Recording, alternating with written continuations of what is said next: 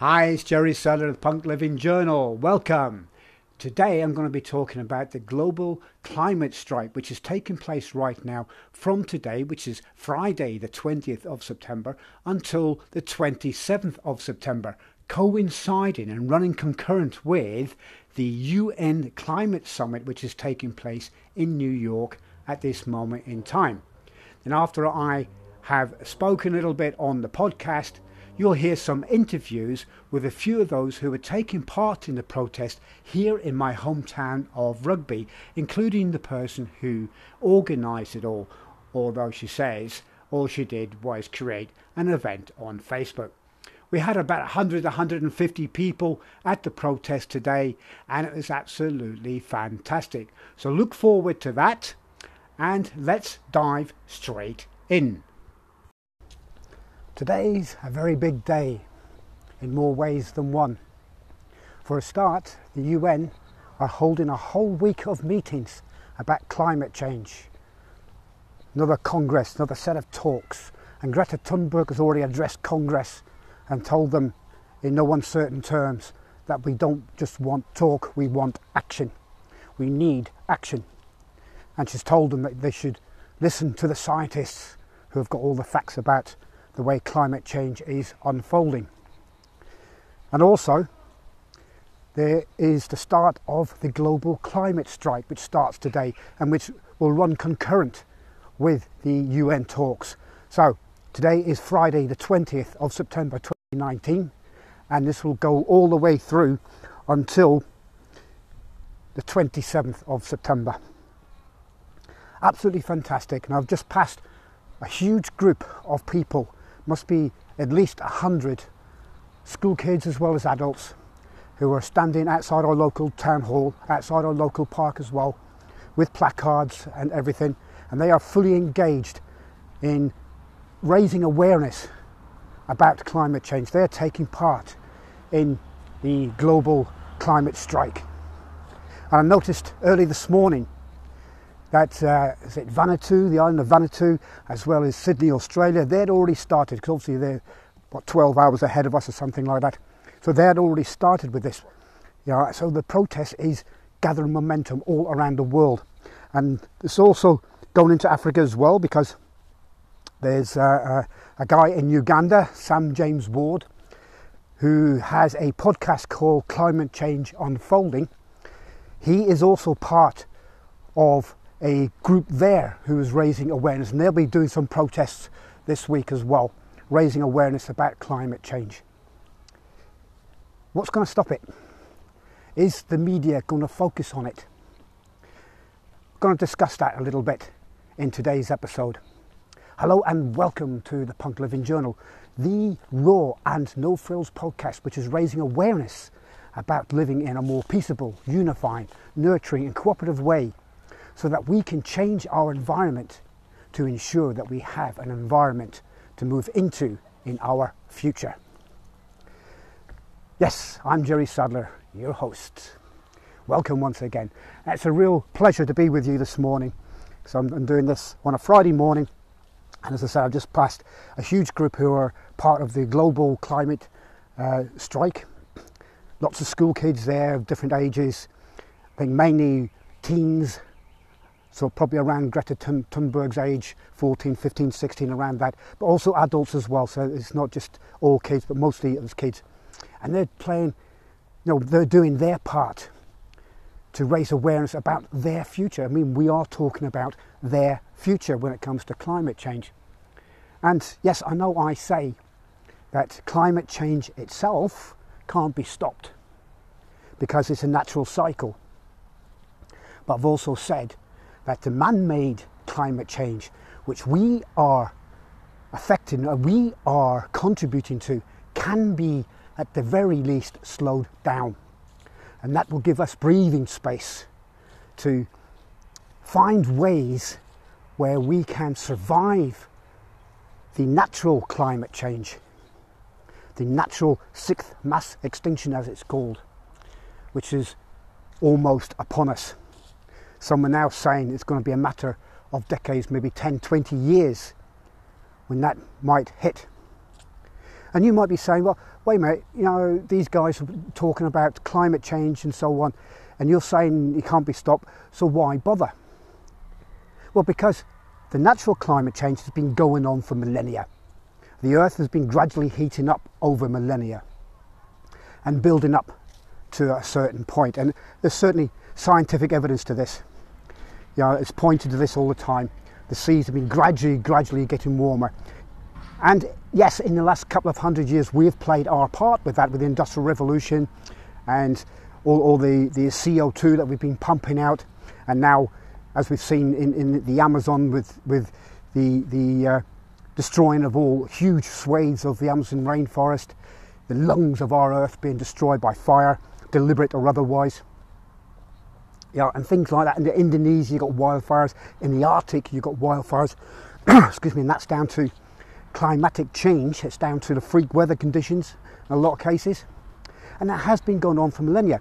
We have got under our deep oceans, I think it's in the Atlantic, I may be wrong, it could well be the Pacific, but we have got underground volcanoes that have been pumping out methane gas into the water for thousands, perhaps millions of years, and they haven't had a huge amount of effect, not noticeable, not recorded anyway.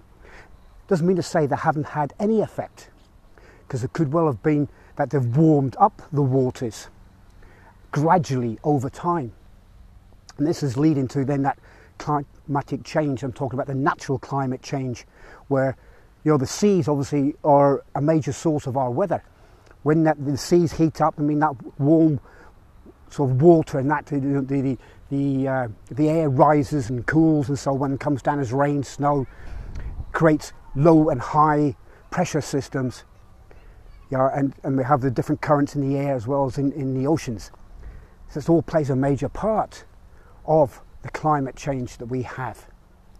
So I'm saying the natural climate change we're not going to be able to stop, not straight away, or, you know, maybe not even slow it down. Like I've mentioned before, it'd be like trying to stop a runaway train. We are perhaps doing too little too late in that regard. However, it doesn't mean to say that we can't put an end, or at least, at the very least, slow right down the man-made climate change, the things that we've caused with all the fossil fuel and consumption, all the mining, the fracking and so on for oil, and that's creating all kinds of different issues, from earthquakes to landslides and things like this. Yeah, and other ways that we're expending a lot of energy. I mean, I read somewhere, did I read it? No, it was on a BBC News report. Here in the UK, there's something like 24 million gas boilers. The boilers, the combi boilers that you have in your homes to heat your water, they are emitting more CO2 than the whole of aviation. So think about that one. You may be an activist yourself, you might have a combi boiler in your house. Think about that. Should we then go back to wood burning stoves or open fires? In some ways I would say yes, you know, especially if it's wood burning and it's especially treated wood or whatever, so it's not emitting any dangerous chemicals into our atmosphere. Go back to that if we want to heat our homes. There may be other energy sources as yet undiscovered or as yet undeveloped which we can use. Solar power heats up water, you know, for example. So yeah, we could use electricity. I mean, the building I live in is an old building, doesn't have gas, so we use immersion heaters. That's them dirty, great big boilers filled with water, and you stick it on, switch it on for an hour or whatever, and it heats up the water, and you can use that for a few hours throughout your day. But obviously if you're using baths and showers, that hot water is going to deplete very quickly, and obviously the more you use that boiler, the more it's going to cost you. So that's probably not so energy efficient in that way, but it's an idea. There are other ways of heating up water, heating up our homes without having to use fossil fuels, without having to use gas, without having to use oil and things like that. There are much more eco-friendly ways of doing it. So that's one way that we could cut down on things. Another way that we could cut down on things is obviously decreasing our use of plastic. And as I said before, we can't get rid of plastic completely because it's so useful. It's used in all areas of manufacture or manufacturing, and not all of it's bad. It's mainly the ones that we use as consumers that's causing most of the issues, whether that's in the rivers, the seas, the oceans, or whatever, because we are a throwaway society. We have a society of litter bugs nowadays who just chuck things everywhere. And yes, the manufacturers have their part to play, the food manufacturers at least, with the containers that they use. You get the cartons of milk and things like that, and they've got 2, 3, 4, 5 layers of different kinds of materials in there, including plastic, including metal and so on, which are impossible to recycle. So recycling is key where we can, not have this single-use plastic, but plastic that we can use time and time again. Whether it's within the home or we put it into a recycling plant where it gets turned into something else.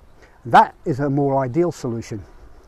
With other areas as well, obviously with the vehicles that we use, a lot of them are still petrol and diesel, and and some are even gas, and they emit huge amounts of CO2 and other dangerous chemicals into the air, causing lots of respiratory issues, as well as polluting the atmosphere, creating smog and things like that. And we see places like in China, in Beijing, in Shanghai, and places like that where there's hundreds of thousands of vehicles driving around, spewing out all this rubbish into the air and causing lots of lung issues. In Japan as well, but places like that are starting to try and clean up, and that's the good point. That's the positive side of it.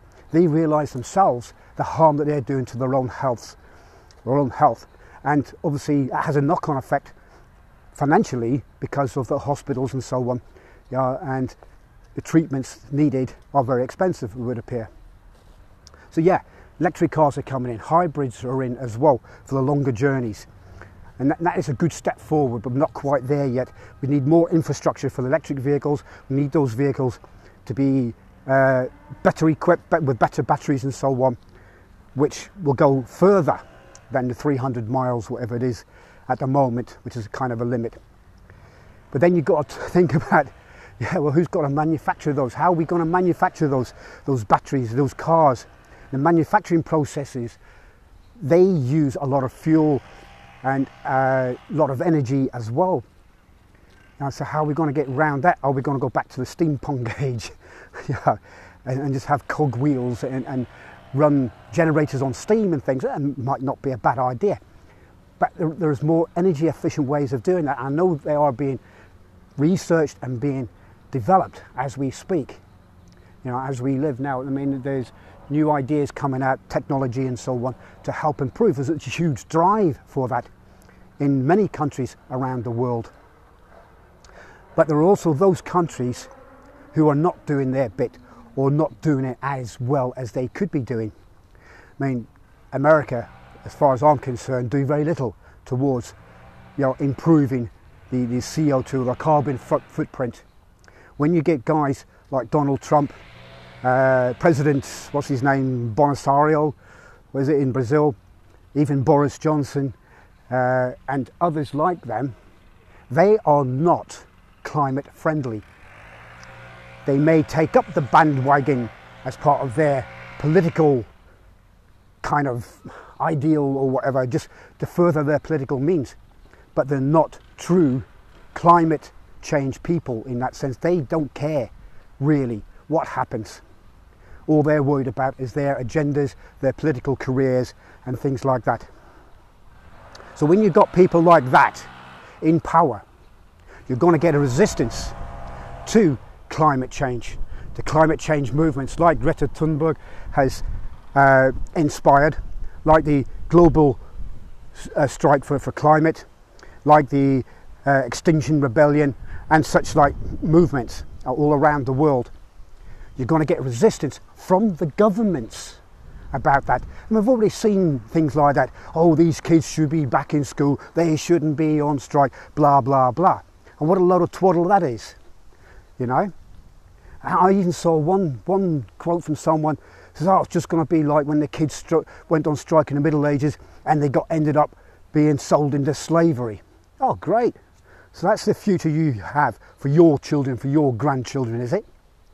You know, we need to take action.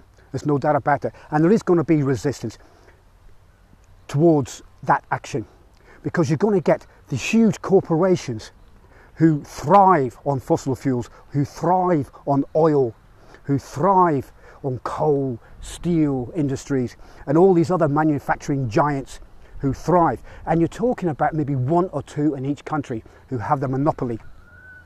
They are pulling the strings behind the scenes of every single government that gets in power, because money does talk in that respect. And if they support a certain candidate and get them into a position of power, that candidate is not going to turn his back on them, is he? Or her? Is she? So it is going to happen. It is going to have or create a lot of resistance. And what these guys are doing today and starting throughout all this coming week is very brave, and I believe it will have an impact, but how much of it is going to be dampened? I mean, Sam James Ward, in his podcast, The Climate Change Unfolding, he talks about how the possibility is that something will be created to take the attention away from what these guys are doing, so that the media lose interest and focus on this other item, whether that's a war, or whether that's a political situation, or whether that's something else, an economic situation or something like that, a disaster of some kind. We'll have to wait and see what happens in the next week to see whether the media will indeed continue to focus where they should be focusing, and that's on what the UN are talking about in this coming week, and what those who are protesting, who are creating the movements, who are going out there on the streets are saying, and listen to the kids, who they're the ones who are going to be around in the future. You know, are they going to be doing that, or will they be distracted by something else which has been created by the scenes by those who pull the strings? And that's what Sam says in his podcast, and that's something I can very well foresee happening, because it has happened before. That's why you suddenly get a tailing off. For example, with the Amazon rainforest, you had a couple of days of glorious media coverage, and all of a sudden they just tail off. You get nothing now. Yeah, because the media have been distracted by something else. Maybe Trump's made a gaffe, or Boris has made a gaffe, or, you know, Putin decided to invade Ukraine again or something. You know, things like that, because that's the way these guys work. And on that, and here's something that Sam said in his podcast. I haven't verified it. I don't know if it's true. It may well be fake news. He may have got it from somewhere else. But apparently, allegedly, Mike Pompeo, the Secretary of State of the American government, the United States government, has cut a deal with President Bolsonaro of Brazil, if that's Bolsonaro, wherever, to, now wait for it, after all that's happened in the rainforest, all the burning and things like that, cut a deal to commercialise the Amazon rainforest, so that they can legally go in and cut down huge swathes of the Amazon rainforest for their own profit. Now there's a thing. What effect is that going to have? Apart from the fact that it's absolutely disgusting, if that is true.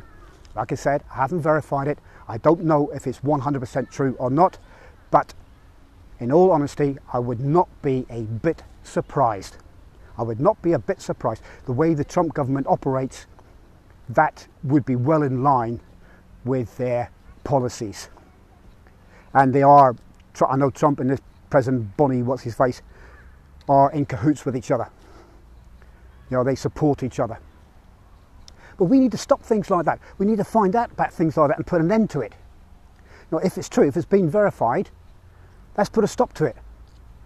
Because that has to be illegal, surely. Surely the UN can step in and do something about that. Or are they going to be, as always, a toothless tiger. Lots of roars and no bite, no claws. Is that the way they're going to be? And that's one of Greta's main bugbears.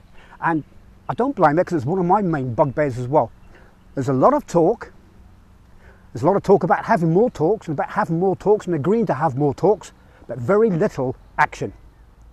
And we need action from those in power, as well as those like us who can kind of influence those in power to take action as well. Because after all, guys, we vote them in. And if we vote them in, we can vote them out again as well. That's the democratic way. So we have a democratic right, as Greta also said, and I'm just paraphrasing, that we should use that democratic right to make sure that our voices are heard and that the ones in power cannot any longer ignore the message that we are putting across. So that's my view for now. Climate change, as I said, is happening. There's a lot of action going on at the moment in the form of protests. They've got the talks going on all this week until the 27th of September with the UN in New York. And for now, I'm going to finish and then I'm going to join the protest outside the park where I am recording this. So I'll see you later, guys. So I'm standing outside Rugby Town Hall and outside Caldecott Park, and we've got a lovely little protest going on for the global strike for climate. That's right. Yeah. Okay, would you like to perhaps tell me why and what it is you try to achieve? Well, we're not the organisers of this strike, so what we're personally trying to achieve is to raise awareness about the climate problems that are occurring all around the world at the moment. We're living through the 6th mass extinction event in the planet's history. There's loss of biodiversity, there's global heating. We desperately need to try and limit global heating to 1.5 degrees this century, and there is a time frame for doing that of around about 11 years left, by which point we absolutely have to have achieved net carbon zero. So the emissions that we're generating must be being taken out of the atmosphere by that point. Right. Okay, that's brilliant. What do you say to those who say, well, climate change itself can't be stopped, but perhaps man-made climate change can be? I say that if we don't try, then what do we say to future generations? What do I tell my 9-year-old daughter if we do not make an effort to reverse this situation, which is going to lead to real problems in her generation and certainly in the generation to come and those after? Yeah, brilliant. Yeah. Would you like to add anything to that? Really just that today's about the young people and, you know, sort of us supporting those as adults, really, just being allies to what they're doing. They've organised it. It's just been great to kind of come and give our support. Oh, brilliant. Well, thank you very much, guys. Intergenerational. So, here we go. So, what is your aim today? It's to raise awareness about climate change and the government's inaction, not just here, but globally in action for it. They promise that, oh yes, we're going to do this, we're going to do that, but then they literally just pay lip service. So it's reminding them that they're not going to be allowed to pay lip service, that they've got to do something if we're going to have a planet to last for generations. And that's exactly what Greta told Congress, wasn't it? Mm-hmm. Yeah, let's have less talk and more action. Yeah. What's your feeling about it? I just think that everyone needs to do more. So I think it's good that there's loads of people, well, there was definitely earlier, loads of people out here today, like, showing that we're not just going to go away just because you've said you're going to do something, like actually do something before. Yeah. No, I've seen little videos. Oh, they should be back in school. Should be. I think that's very, very insulting myself. Absolutely, they should be pleased that young people are taking an interest in politics. Because for so long, people are complaining about, oh, young people, they're so apathetic, they're not interested in anything. You know, they're not voting, they're not doing anything. And this is a chance now for young people to get harnessed into taking actions. They should be pleased and proud of their youth. Yeah. To be fair, I mean, most of them I think were middle-aged men anyway. But they come from a different generation. So, do you think it's been a success so far? I think it has. I think it's loads of people have come. I think there have been loads of younger people as well coming, which is really good, because it's hard when you're like that age, because you want to do something, but then you don't really know how to do it, and then you do have people tell you like, oh, you're too young to care about these issues, but then these issues are going to affect you, and you're kind of stuck between not being able to do anything but really caring. So I think it's good to see so many people out and It's also nice Yeah. to be some part of something bigger globally. Yes. Because I was saying to some other people here that my other daughter, she's in Munich at the moment. She's on a protest march in Munich. So it's really lovely that we're all marching and protesting for exactly the same thing all over the world, and that's what's so empowering about it all. It is great. So I saw on Twitter this morning protests in Sydney, Australia, and Vanuatu. Yeah. Yeah, and I've just recorded a podcast as well, so I'll add this onto it about a guy in Uganda. Yeah. Who's organising protests over there as well. Yeah. So globally, and that's what's so fantastic. We've all got about to do it. something. We have. It's all our planet. We're Yes. all responsible Yes, for all of it. us, all over the Like, world. one country can't just say, "Oh, it's not for me. I don't want to do anything," because our actions here are affecting people that we've never met across the world because of climate change. That's it, So it's that's important it. we all do something. excellent. Well, thank you very much, guys. Appreciate it. So, how do you feel about what's happening today? Has it been a success, do you think? Yeah, I've been really surprised how many people have been here. It's really good to see, and what's most impressive is the number of students that have come out. What was really disappointing was that the local schools have all told their students not to come out, but what's been heartening has been to see, like, literally maybe 100 students all come along despite that, so that's great to see. But I'd like to be asking the local schools why they're not encouraging students to come out, because they teach them all about climate change, and then on the other hand they're telling them not to come out. It doesn't make any sense. It makes you wonder what they are teaching them about climate change, doesn't it? Yeah, well, the curriculum is that climate change is happening, and they know it is, and then on the other hand they're being told not to, which is it's completely contradictory. Anyway. Well, there is a line of thought that you've got natural climate change, which can't be stopped because it's been going on like for millennia. But then we have the man-made climate change, which we've been very much involved in over the last couple of 100 years. That at least could be slowed down to give us perhaps a bit of breathing space to find a solution or find a way to survive it. Yeah, so I work for Practical Action, and we're an NGO based in Rugby, but we've got colleagues all around the world who see what climate change is causing every day, and it's like ruining families, destroying homes, destroying villages. 2 weeks ago I was in Darfur in Sudan, and I was talking to people who had been basically chased out of their villages by civil war about 8 years ago. They'd come back, started farming again, but now they're going to be forced to leave for good because of climate change. And what is clear to me and all the staff that work for Practical Action is that it's actually happened. Climate change has already happened. Practical Action is about getting solutions to help people adapt. We've got those solutions, but now we need people to invest in those solutions. We need to then we can't do everything ourselves, so we need people to help us scale it up and see what can be done on the ground. And it's just one strand. I mean, the protest to stop people, making climate change worse and making man-made change worse is absolutely necessary. But we offer that other perspective as well, that the news isn't necessarily all bad. There is a way we can do this, but we have to act now, and it's really important that we do. Yeah, because we haven't got a lot of time left, have we? So maybe a decade, couple of decades, maybe 3 maximum. No, well, it's happening now. It is literally happening. I've been all around the world and I've seen it with my own eyes. People are being forced out of their homes.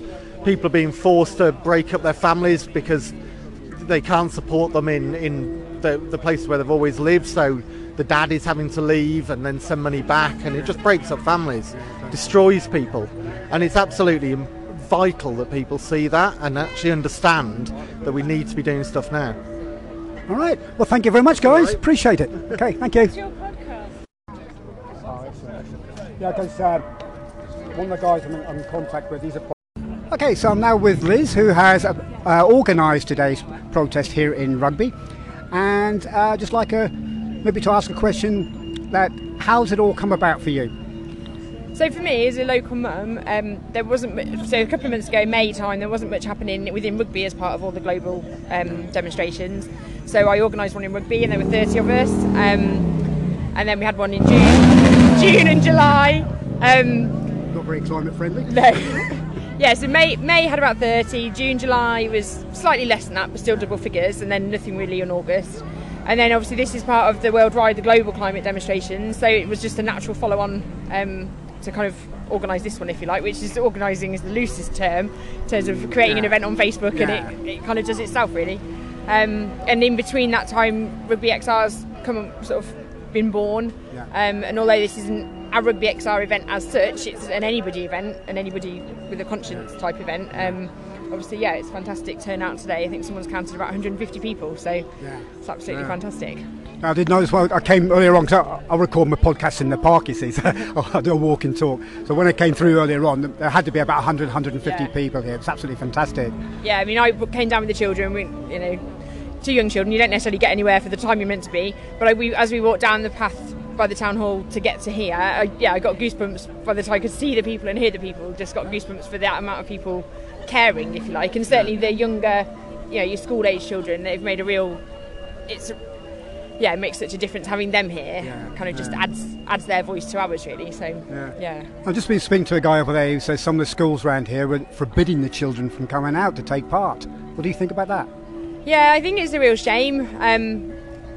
It's so much bigger than just an individual school policy, and of course it's likely to put some of the young people off. However, it obviously hasn't put a lot of them off, because some of them are still here today, and I think strength in numbers is a big thing. So if they're all going to have a consequence of being here, then that's 40 children from a certain school that are all going to have a consequence if the school then decide to follow it through. So but there's letters on the Youth Strike for Climate page. They've done template letters for parents to write to the schools to encourage the school to support the child.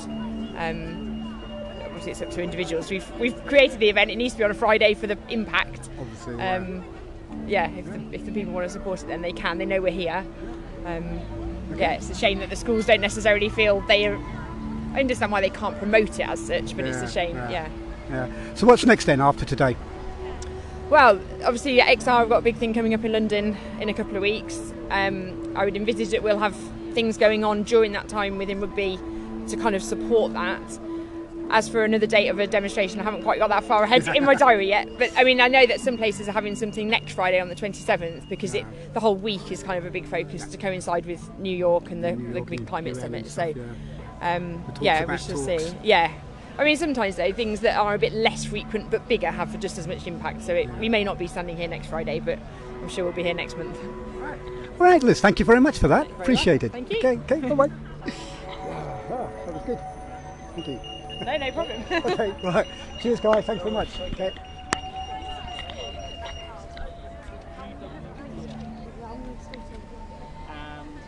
organisations under